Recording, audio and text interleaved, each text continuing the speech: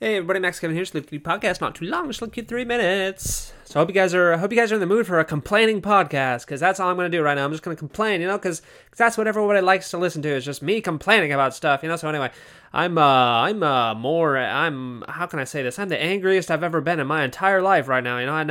I've never been this angry or upset. I never wanted to punch, a little puppy. Well, no, I don't want to punch a little puppy. They're too cute. I just want to punch something, Just want to punch. One time my buddy, he got real mad. He punched the floor, broke his hand. Oopsies. Maybe don't not punch the floor. It doesn't really have much give or. Anyway, so I'm quite angry right now. Because I'll just tell you guys a story. So basically, I applied to this thing called Peace Boat, which is like a 3-month cruise around the world. And it's free if you teach English on the boat, So I applied to that to teach English on the boat there.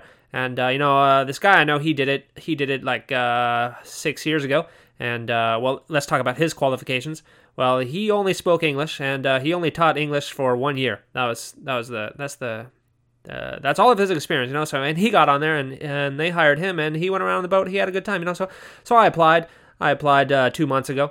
And just to let you guys know, I have 8 years of English teaching experience, and I speak 3 languages, and I have multiple published language learning textbooks, So I'm pretty qualified, I think, to teach English, I think I'm pretty. I don't think you're ever gonna find anybody more qualified than me. So anyway, I got the deadline to apply was in April, and they said they send me. I applied in March.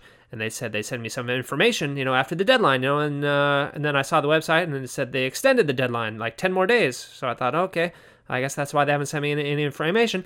And still today, this week, they still haven't sent me anything. So I sent them an email. I'm like, hey, can you update me?